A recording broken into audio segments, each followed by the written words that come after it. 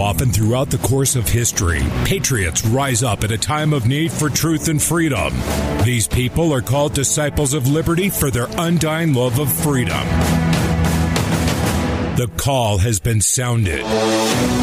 Will you answer that call or sit back and let freedom die away? Unifying patriots everywhere against the evil trying to destroy America's freedom. You're listening to the Disciples of Liberty radio show on the America Out Loud Network. Now here's your host, Tim Alders. You can knock me down and watch me bleed, but you can't keep no chains on me. I was born free. I was born free. I was born free. Born free. And I'm not good at long goodbyes, but look down deep into my eyes. I was born free.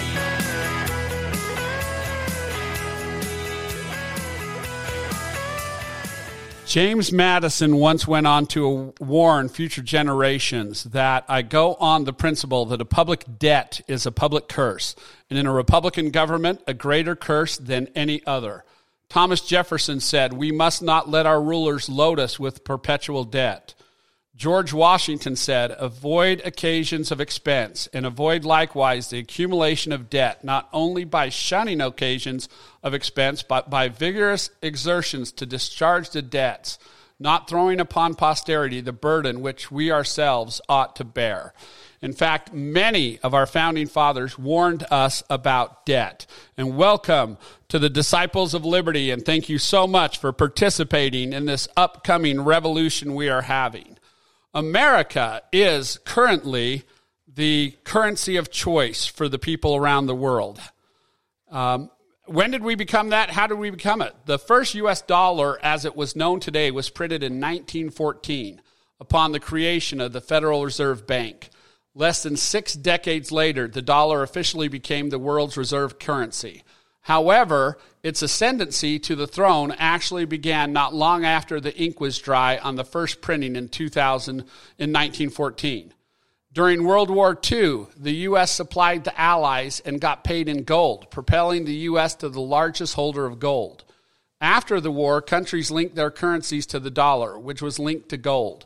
The gold standard ended, but the dollar's reserve status remained. Today, more than 61% of all foreign banks' reserves are denominated in U.S. dollars, and nearly 40% of the world's debt is in dollars.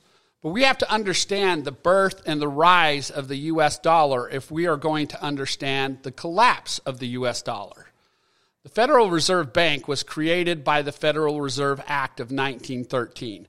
It was one of the worst things that probably could have happened to our country. And in the second part of the show, we'll go over Jekyll Island, a G. Edward Griffin book that talks about the Federal Reserve.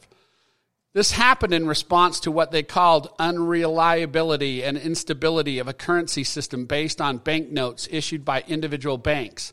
At the time, the U.S. economy had overtaken Britain's economy as the world's largest economy. However, Britain was still the center of world commerce, with the majority of transactions conducted in British pounds. Also at that time, most of the developed countries pegged their currencies to gold in order to create stability in currency exchanges. But the war, World War I, broke out in 1914.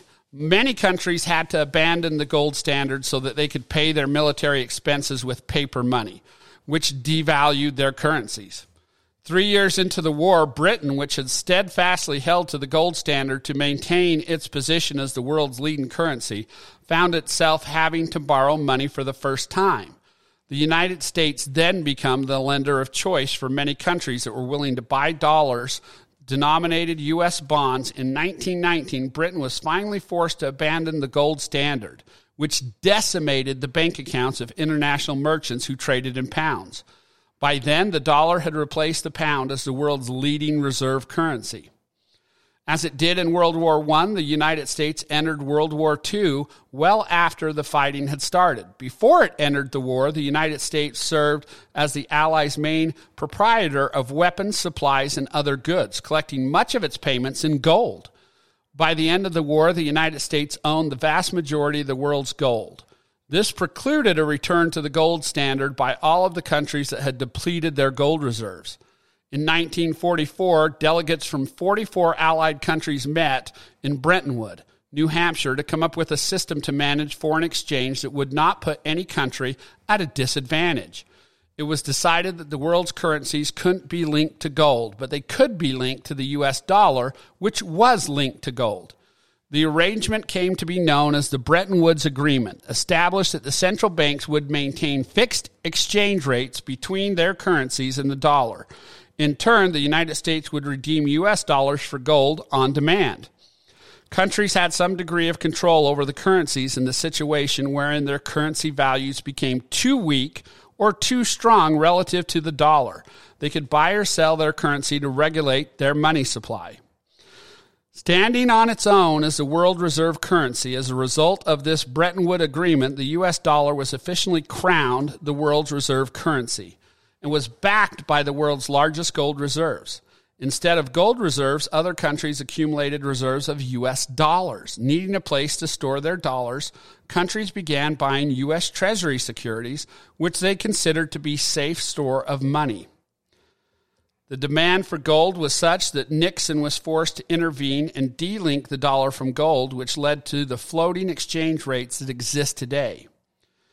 This is the problem. The present day. Today, more than 61% of all foreign bank reserves are denominated in U.S. dollars, according to the IMF, the International Monetary Fund.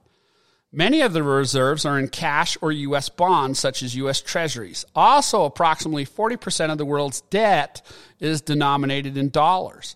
The Federal Reserve status is based largely on the size and strength of the U.S. economy and the dominance of U.S. financial market. Despite large deficit spendings, trillions of dollars in debt, and unbridled printing of U.S. dollars. Right now, people still used to believe that the U.S. money was safe, right? We all believe that our money's safe, that it's not going anywhere. Of course, the Bitcoin and the digital currencies are afraid that the collapse is coming in America today. Inflation, hyperinflation, financial collapse, societal collapse, and a possible World War III.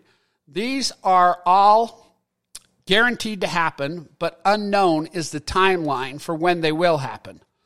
All roads lead back to the fiat money system we have in America. Broken countries, broken trade, broken bond markets, broken manufacturing, broken businesses, broken housing markets, broken labor markets, broken people, malinvestment, wealth inequity, big government, mass immigration, overpopulation, big military, wars, nature fighting back, climate change, end the Fed, end fractional reserve banking, bring on the classical gold standard or the Bitcoin standard. Welcome back to the nomad economist, right? This was written and prepared. The Federal Reserve unveiled a 2021 stress testing scenarios that it will use to evaluate the safety and soundness of 19 of the largest U.S. banks, preparing for the day when someone pulls the plug in the bathtub. The next round of U.S. stress testing for big banks will examine the impact of a severe global downturn, a spike of unemployment, and plunging equity markets.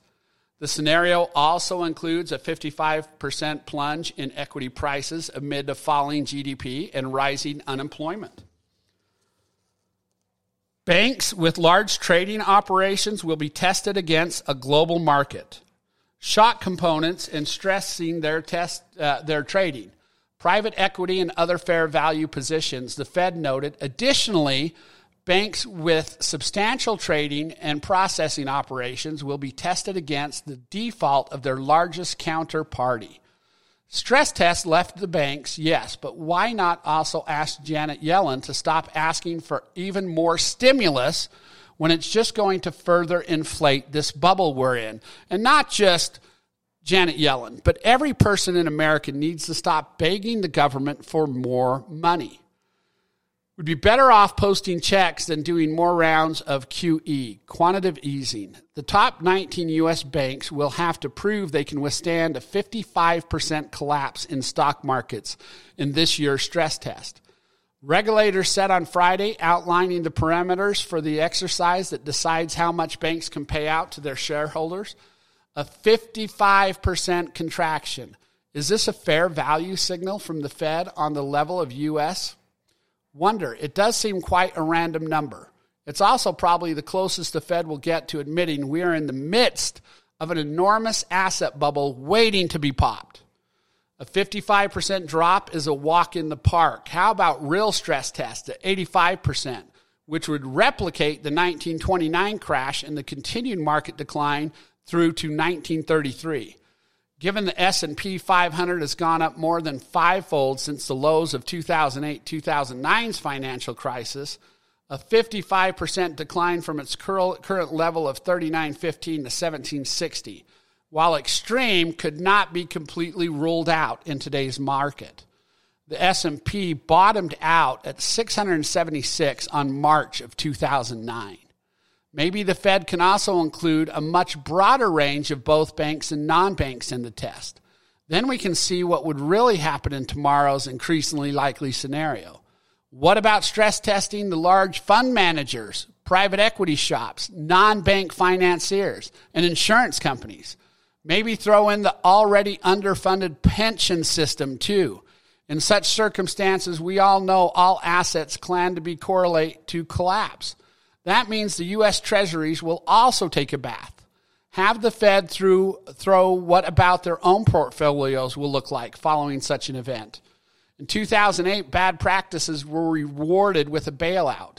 They can have run out of road. It'll be crushed. Eventually, it might be recycled. The markets may be like they can. Some banks, like J.P. Morgan Chase and Morgan Stanley, have chafed at their inability to return more cash to shareholders, given they have enjoyed record profits despite the pandemic. Now, we are going to have a dollar collapse, folks. But what's a dollar collapse look like? It's no longer a secret, right? Everybody listening to this show should know about it. Almost everyone seems to know about it. The collapse of any given currency generally implies the absolute devaluation of a given currency in relation to others in the world. The collapse of the dollar, however, means this and much, much more. This is owed to the fact that the U.S. dollar's unofficial status as the world currency alongside the euro. Numerous nations around the world have since pegged their currencies to the dollar, as it had provided them with a hard currency they could base their reserves on. Most even use it to settle trade transactions internationally. This means that a greater percentage of the world's commodities are priced and traded in U.S. dollars, and thus, dollars must come in play at some point in this equation. What would the dollar's collapse mean to the world? Over the last few days, over the last few months, there's been a number of articles in the media about the steady decline of the U.S. dollar against the euro. While many economists have forecasted the possibility of the dollar declining against the euro for some time, most don't comprehend the significance of this. Some believe that the decline of the dollar against the currencies of America's trading partners will help correct the U.S. trade deficit, and the dollar will stop falling when the trade imbalance is corrected. However, the evidence is that the opposite is happening. The U.S. has declined 40% against the euro over the last few years. And during this time, America's trade deficit has continued to deteriorate. There's now nothing the U.S. can do to prevent the collapse of its currency and its economy. It has no reserves to support its value and has the most indebted country in the world. It is dependent on the credit from America's former enemies. Over the last couple of days, Russia, China have said they will be switching their considerable dollar reserves into euro. This is only going to hasten the lack of confidence in the dollar. I project that during Biden's reign, we will see the total collapse of America's currency. We know a collapse is coming. Everybody who is a disciple of liberty knows this collapse is coming. If you're paying any kind of attention at all, you probably have the distinct feeling that we're in the middle of it right now. And guess what? The government, the military, they all know it's coming too. Large corporations, they know it's coming. As evidenced by large-scale simulations of exactly how this event and its fallout would affect America. But the collapse of our financial system, the hyperinflation of our currency, or a meltdown in U.S. treasuries is only the beginning. We know some or all of these events are all but a foregone conclusion. What we don't know is the timing of the trigger event that will cause this global panic to ensue and what will happen after the first primary events take hold. Today, millions of Americans say they believe that the United States is on a verge of a major economic collapse. In fact, anybody who supported Trump, those 80 to 100 million people, all know this is the sad truth. But the vast majority of Americans would last little more than a month on what they have in store in their home. Most of us are so used to running out to supermarkets or Walmart for whatever we need that we never even stop to consider what would happen if suddenly you're not able to do that. The U.S. is starting to stumble like a drunken frat boy, and it would take for the entire U.S. to resemble New Orleans after the deadly pandemic or a massive natural disaster to strike at just the right time. So I'm asking yourself, do you have a plan? Unless you already live in a cave or you are a complete and total mindless follower of the established media, you should be able to see very clearly that our society is more vulnerable now than it has ever been. So I'm asking you, what's your plan? What's your plan for when this financial collapse happens? Do you, A, have storable food?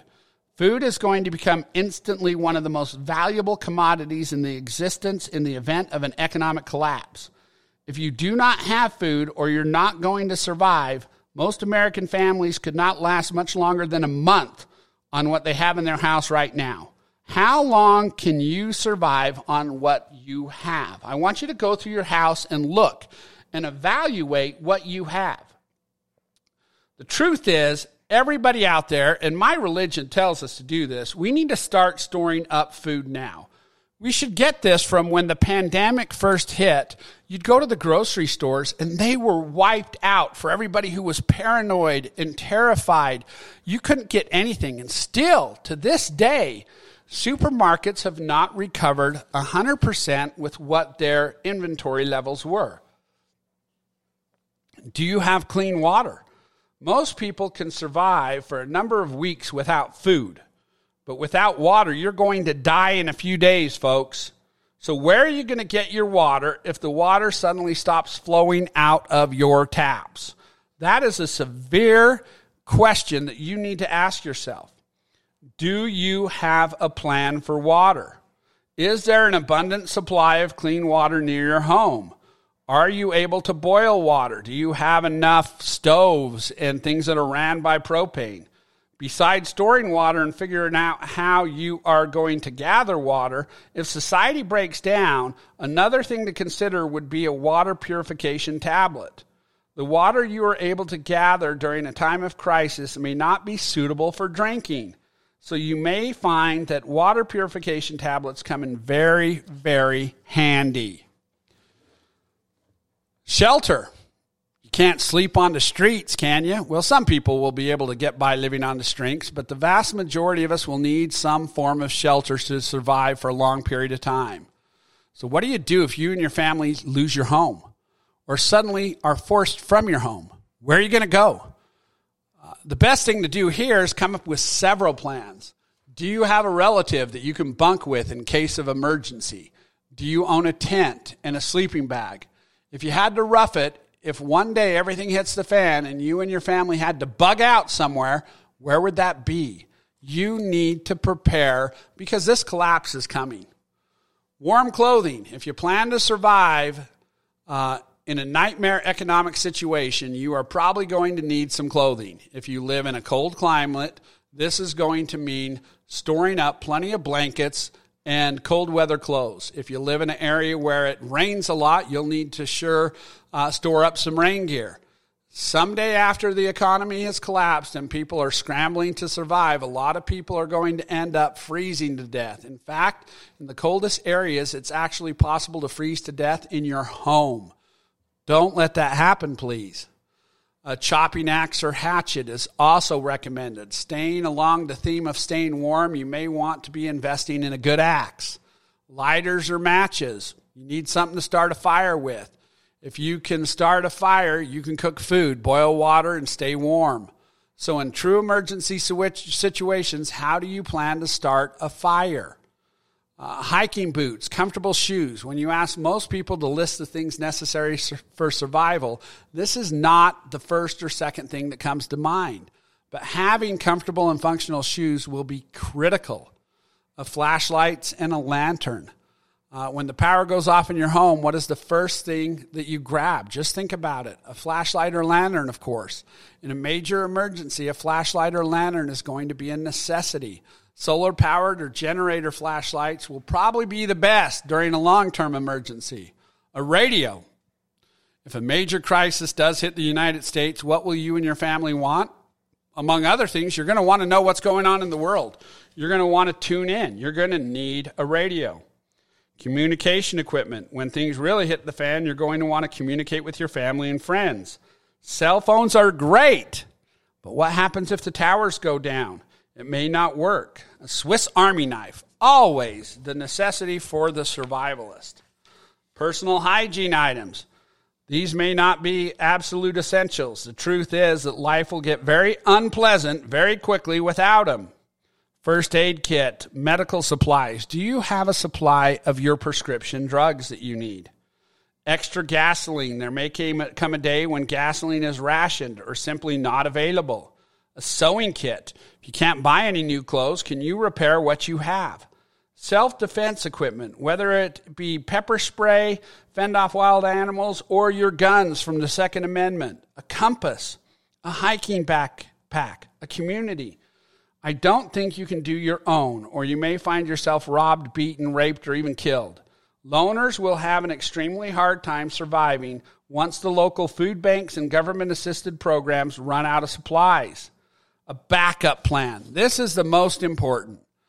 It always comes down to your backup plan for everything. If someone comes in and steals all the food that you stored up, what are you going to do? If you've built your house into a fortress, but circumstances force you to leave, do you have an alternative plan? The truth is that crisis situations rarely unfold just as you envision it. It's important to be flexible and ready with backup plans when disasters strike. Don't end up like the people of New Orleans after Hurricane Katrina. Those that were prepared were saved. Those that weren't prepared had troubles. Folks, I'm telling you this because America's dollar is in trouble. We are facing economic problems, and they're distracting us so you won't focus on this. They've been distracting us. People like me on the radio have been telling you about the financial collapse that's coming, that'll be the financial collapse to beat all financial collapses. I barely made it through the 2008 financial collapse. I don't know how you fared. But could you sustain another one of that size or even worse? I don't know very many people who could. And this pandemic already shut down a lot of people's money, already drained up their food supplies or their money supplies. Start storing it up. My wife has a great idea. She does this grab and go packet. It has everything we need to survive, including different types of currency that we can trade or barter for food. Folks, you're listening to the America Out Loud Network. This is the Disciples of Liberty. Please share these shows. Go to your Facebook, your Telegraph, your Instagram, your Twitter, your LinkedIn, and share these programs and get other people involved. Talk about them because it's important. If you don't have a flair or a taste for my show, find the host on this. We have many hosts of all different kinds that have different passions and love different things. Find the person that matches your beliefs, your loves, your desires, and follow them and share their shows. And remember, we're coming up to a break. Support the people who support keeping these shows on the air. It's important that we buy from freedom-minded corporations. That is one of the number one things we must always do. See you on the next half of the show.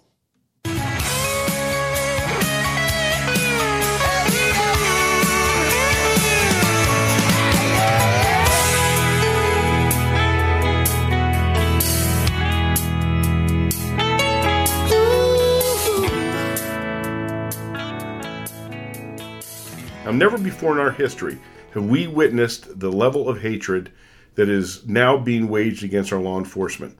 While anarchist groups create havoc and overwhelm our first responders, these same groups and their corporate supporters are calling for the police forces to be shrunk and defunded. What can you and I do to make a difference? How can we stand up for what is right and to show our support? That's what I'm going to tell you about this incredible new platform. It's called shoptotheright.com. And it's a new shopping platform that will help you find businesses that align with your values. They feature products made in America. They support veteran-owned businesses as well as our law enforcement community. This is a time when we need to stick together. We need to shop together, and we need to support each other. It's time for you and I to make some noise and stand up to protect our country. And one easy way to do that is to shop and give our money to companies that don't seek to destroy our way of life. So join the fight for liberty. ShopToTheRight.com. Support those American businesses that support law enforcement and veterans.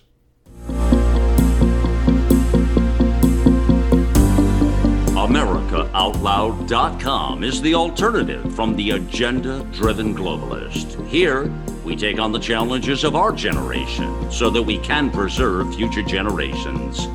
On-demand podcast or real-time talk radio with our streaming apps on Apple, Android, or Alexa.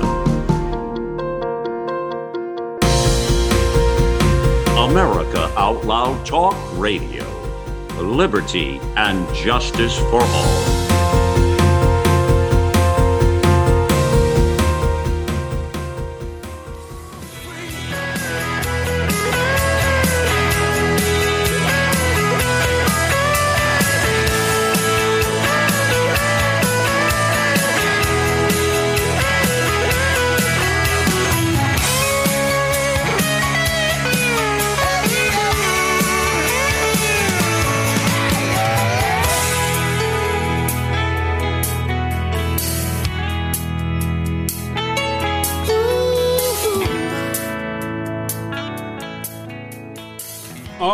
Welcome back to the Disciples of Liberty. I hope you are having a magnificent day, and I hope you have gotten a lot out of the other shows you are listening to on the America Out Loud network. We are talking the financial collapse of America today. What is the Federal Reserve? The answer may surprise you. It's not federal. There are no reserves. Furthermore, the Federal Reserve banks are not even banks. The key to this riddle is to be found, not at the beginning of the story, but in the middle. One of my favorite books of all time was G. Edward Griffin's The Creature from Jekyll Isle. I recommend picking it up and reading this because it's important to see. He talks about socialism taking root in America.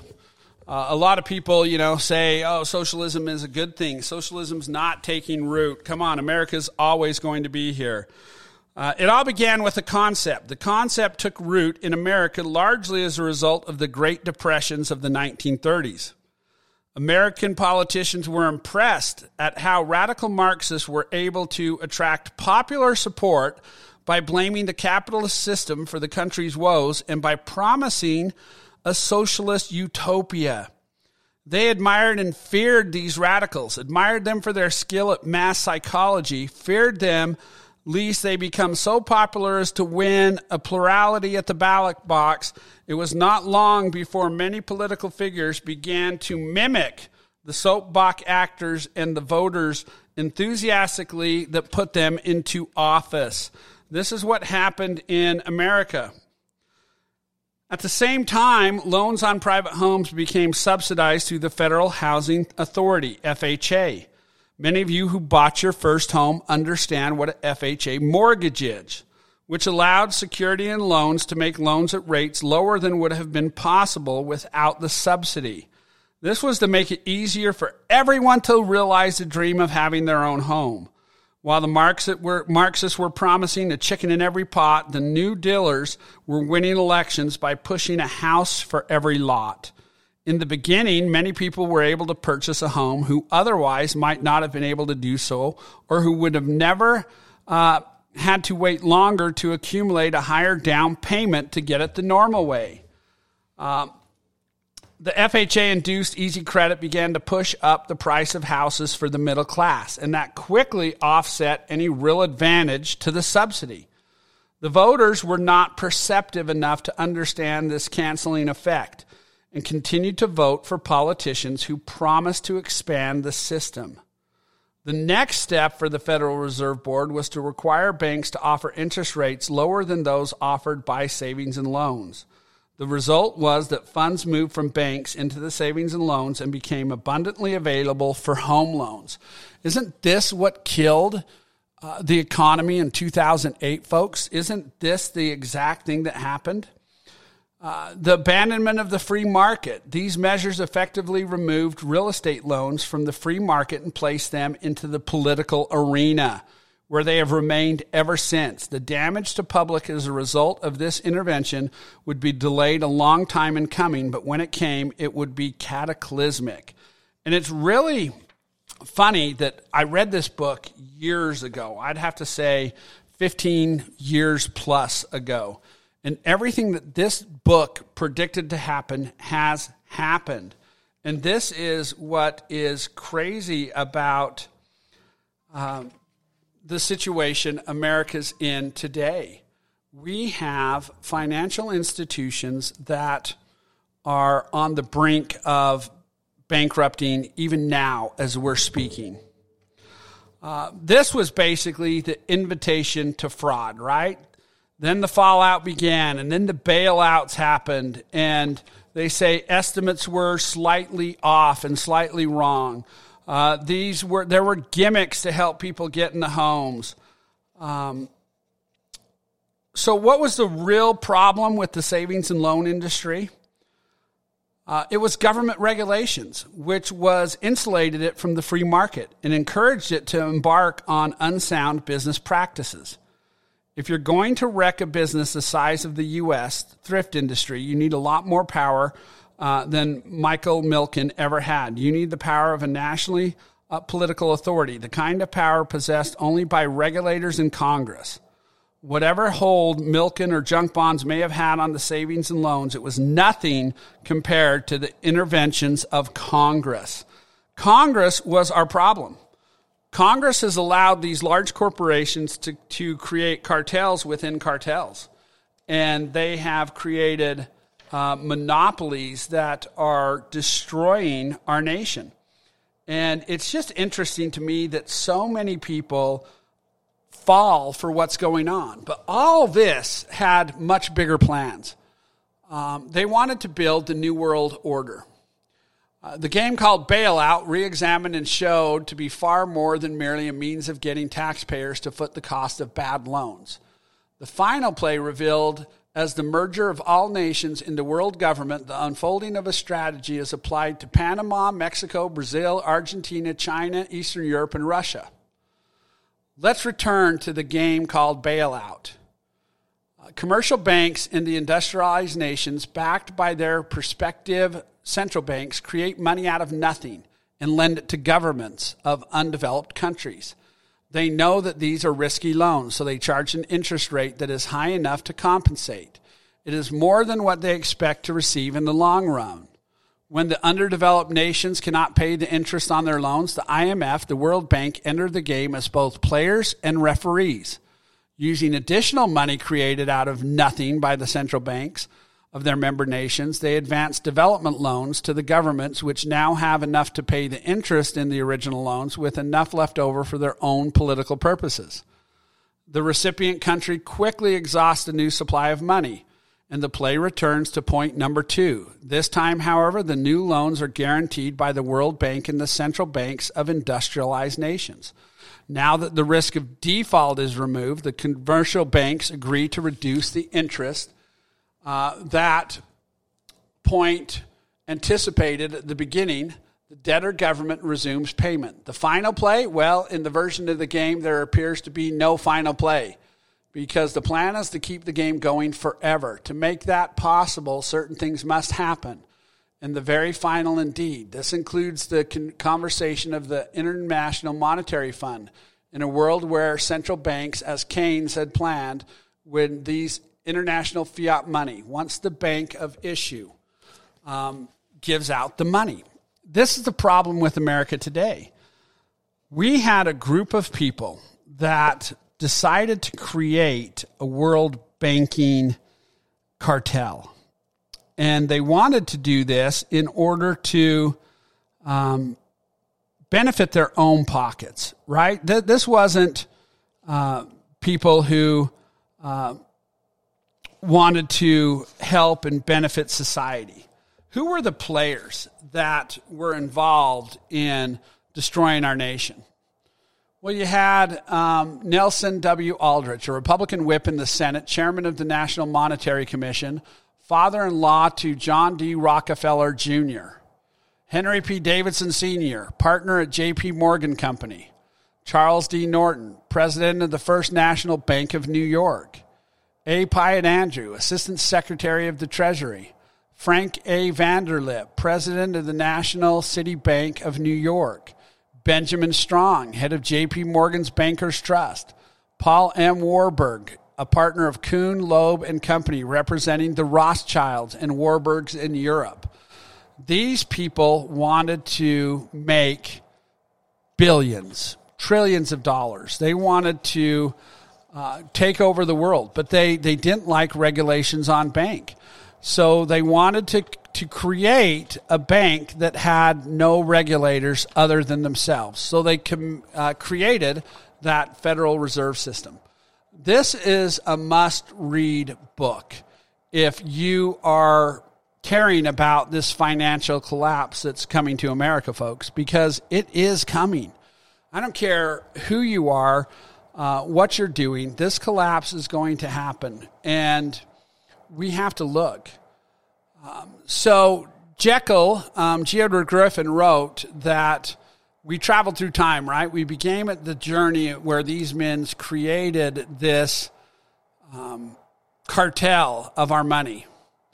Since then, we've had crisscross the centuries. We've observed wars, treachery, profiteering, political deception that has brought us to what he called at that time the present situation. But the present situation was even worse than when he wrote the book.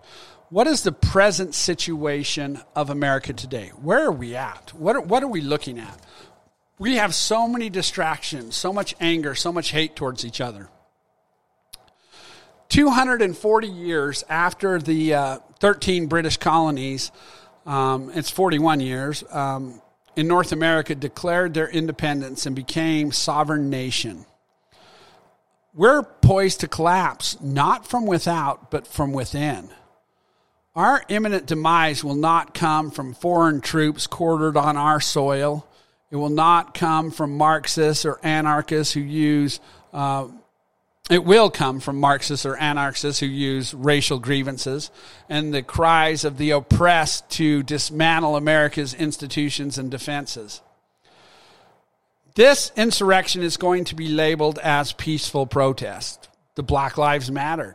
This is the battering ram weakening our nation's foundations, using the voices of the so-called oppressed and deceived masses and their bodies and their legitimate grievances as shields is part of a deliberate plan to bring about a new order guaranteed to be worse than what exists now. We are at a historical moment where America's institutions of higher education, many of them founded and led by Christian leaders, have rejected our founding fathers and become transmission belts for socialisms and Marxist propaganda. Using concepts such as white privilege and systematic racism. These social justice warriors have inverted traditional concepts of equality, justice, and freedom as embodied in the Declaration of Independence and the U.S. Constitution with its Bill of Rights. These foundational documents provided the institutional mechanism for positive change that in time came through the passage of groundbreaking civil rights laws and protections, since have expanded to include affirmative actions, designed to address and remedy the effects of past and present so-called discrimination. More is demanded because America's enemies understand the heart and soul of America's people. The current racial narrative that focuses on this white supremacy is a distorted narrative aimed at achieving goals that are neither desirable nor attainable. Government cannot fix the individual choices people make that cause some to prosper and others that languish in generational poverty. It's just not going to happen. This false narrative about America's racial evils conveniently omit the actions of Christians and Jews who worked tirelessly over the last 2+ centuries to bring about justice for the downtrodden. Religious people, men and women, often working through their own congregation, risked everything to fight against evils of slavery and to empower newly freed slaves and hard-working freedmen. As a result, many of those helped with hands up went on to establish businesses. They attained education that enabled them to become valued and productive citizens. The current agitation for defunding police departments on top of demanding reparations ignore basic facts of history. Chaos ensues in the absence of law enforcement, and any monetary benefits from reparation to the descendants of so-called slaves comes on top of the trillions of dollars already spent on programs and scholarships that have helped many black Americans to thrive in America. This current racial narrative uses the oppressor victim rhetoric to make a new class of victims among white people who are supposed to feel shame because of their race and ancestry. This is being accomplished through brainwashing of America's youth and the silencing of white adults who know better. There is a disregard for the individuality and struggles for millions of Americans who bear no responsibility either for the sins of the ancestors or the choices of other groups. As a nation, we either return to the pursuit of life, liberty, and justice as core principles and non-negotiable human rights. We are at a moment when our nation is at the mercy of domestic extortionists. They have usurped power from important leaders no longer willing to fight for principles higher than themselves. Love of God and country have yielded to love of self. All this has left our nation teetering on the edge of a precipice. We have a small window of time to reclaim our core values and principles. Reclaiming what America's unique among nations will require educating young and old about national history and our Judeo-Christian roots. It's also going to require civic knowledge and a return to patriotism. It is the American national identity that will hold us together, not the divisive tribalism fostered by identity politics. If we are going to survive, if we have any chance of surviving this massive unrest, men and women of goodwill must step up to build what our nation founders left behind. Building will require a rediscovery of our founding documents and the biblical principles that emphasize loving one's neighbor as oneself. The golden rule to do unto others as you would have them do unto you applies. Our greatest universal strength lies in our written Constitution, which provides the basis for the rule of law. It is time for our leaders of all races to defend the document that has stood the test of time. Under our system of government, the power rests in the hands of the people.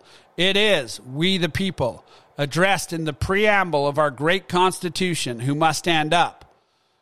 Be the people who will reclaim their nation and its Judeo-Christian heritage and what has it meant to the world. isn't it fun to live in a rotting, decaying society that's coming apart at the seams all around us? We've seen economic numbers, and they're extremely depressing. We've witnessed that free speech is being abolished and that the elite are consolidating control over every aspect of our society. We are being assured that better days are right around the corner, folks. We have just got to be willing to accept the new normal, which will include living in very small homes, snacking on worms, never expressing any independent thought, which diverge from the official mainstream narrative. So we have issues in our nations, folks. If you are against the official mainstream narrative, according to the NDAA of our nation, you are a domestic terrorist. You are trouble to our nation's government. You are deplorables. You are what the government fears. 2020 was a tough year for low-paid workers. At the point where we're at today, even the Federal Reserve are admitting that the unemployment rate for low-paid workers is high. They said, quote, unemployment for the lowest paid workers in the U.S. is above 20%, a figure the Federal Reserve Governor Lyle Brainard said underscores the importance of policy help for the economy. This indicates how uneven this so-called recovery has been since efforts to control the COVID-19 pandemic resulted in the biggest quarterly GDP drop since the Great Depression. But, how do we put a positive spin on this? Well, at least more of them have had the opportunity to stay home, right, and not catch COVID. So I guess we could say that the unemployment crisis has actually had a positive impact for public health. And I'm being sarcastic when I say this. Dropbox cut its global workforce by 11%. The company said in an 8K filing that the company's stock was down more than 4.5%, so they had to let go of people. It only affected 315, but this is consistent among every large corporation across our country. COVID fears aren't going away. Americans are still paranoid about it. They're doing less shopping at Walmart and other corporate behemoths. We have fell short of retail sales, but they tell us that universal basic income checks are going to be on the way, and that's going to solve the problem, right? All the previous socialist stimulus packages weren't enough, so they're doing more. They're giving more of our posterity's money to try and boost up an economy. The man with his butt sitting in the White House right now that stole it is calling for a national minimum wage of $15 an hour. But don't worry, folks, that won't hurt the restaurant industry at all if you know anything about it, right? I don't know why that the fact checkers want us to tell us that everything would be fine with a $15 minimum wage. If you've ever owned a business or invested your own money in a business, you know that's just bull. Both Republicans and Democrats have abandoned any pretense of fiscal responsibility long ago. Nobody's really pointing out that we're already $30 trillion in debt and we can't afford any more. In fact, thanks to all the reckless spending that we have already done, the budget deficits for the end of last year was more than 10 times larger than what they predicted. The Treasury said the December deficits compared with a $13 billion deficit in December 2019. If we're going to liquidate the republic anyway, why not send billions of dollars to everyone? Let's just make everybody a billionaire, right? Why not make the stimulus payments much larger? Instead of giving it to foreign countries, why not you just give it to the American people? Right? Millions upon millions of Americans are deeply hurting as the economy melts down around us. You might not find what I just said as humorous. The situation that Americans are facing right now is not humorous at all to me. Right now, there are a lot of Americans that are barely scraping by from month to month, and some are literally facing life or death financial decisions. We're seeing mothers' confessions that they can't afford their child's insulin despite working full time. We have a system that is failing, and things are only going to get worse in the months and years ahead. For decades, America's been running in the wrong direction, and our leaders have been making incredibly foolish decisions. Now there's deep pain everywhere around us, and the level of suffering in the U.S. is dividing us as a nation among economic lines, among race lines, among sex lines. Everything that socialists, Marxists wanted to accomplish in America is happening. It's so easy for us to blame government, right? If these politicians would do what they're supposed to do. But what about us? The generation of people 30 and older in this nation have allowed this debt to skyrocket over the last few decades. We don't care if we put future generations in trouble as long as we're okay, right? We don't look towards the future. We just look for our own pocketbooks right now. It's sad to say that the generation of people who went to school in the 60s, 70s, 80s, and 90s are so ignorant to what's going on in our nation and so oblivious to what's going on in their state legislators and with their state legislators and the members of Congress. We're not paying attention or focusing on the things that are important to focus on in our nation today, folks. We're just not.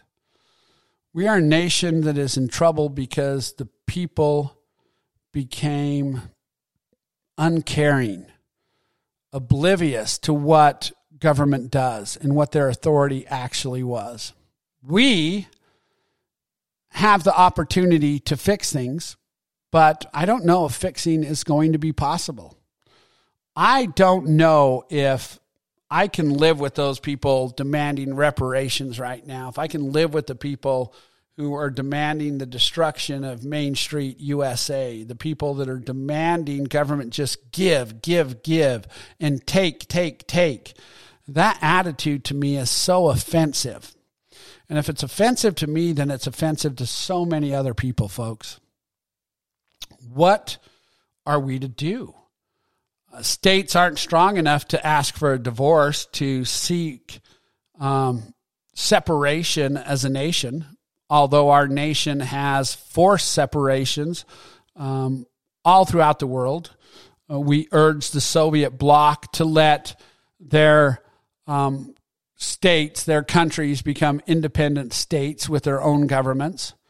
We've weaponized the whole Middle East, getting them to overthrow their tyrannical leaders that we put in power, and we trained and gave them the weapons and money to establish their dominion over their people. Yet I'm curious how Democrats today would react to a divorce.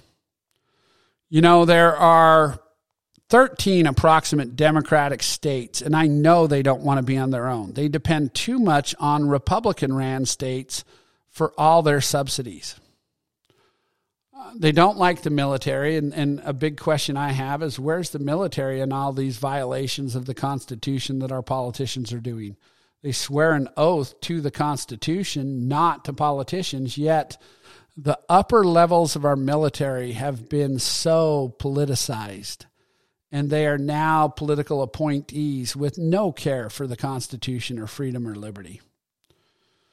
The man sitting in the White House has made the declaration that more power is needed in Washington, that he doesn't care about bipartisanship, that he's just going to force through what he wants to push for his agenda. Folks, that's not what our government was supposed to be. Our government was supposed to be hard to pass anything.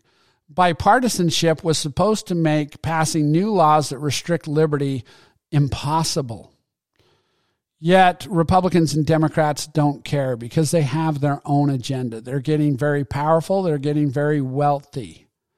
And so are the creators of the banks and these Zuckerbergs and these Bill Gates. These people care very little about you. And they love it that we are divided as a nation and that we hate each other so much. Because as long as we hate, we won't heal. And healing's going to be important. Healing or divorce. And I don't know if healing is possible in our nation today. You've been listening to the Disciples of Liberty on the America Out Loud Network, and I appreciate the America Out Network for allowing voices like mine to have a platform to speak.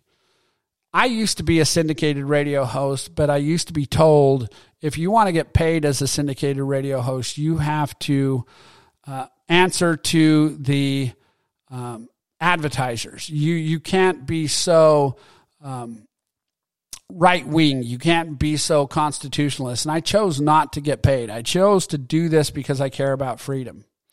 And America Out Loud don't look for advertisers who don't believe in freedom. Advertisers find us that care about the same things we care about: freedom, liberty, and protecting our children and future generations from a country we don't want to see. So until next time, recruit more Disciples of Liberty, share this, and take care. Look down deep into my eyes.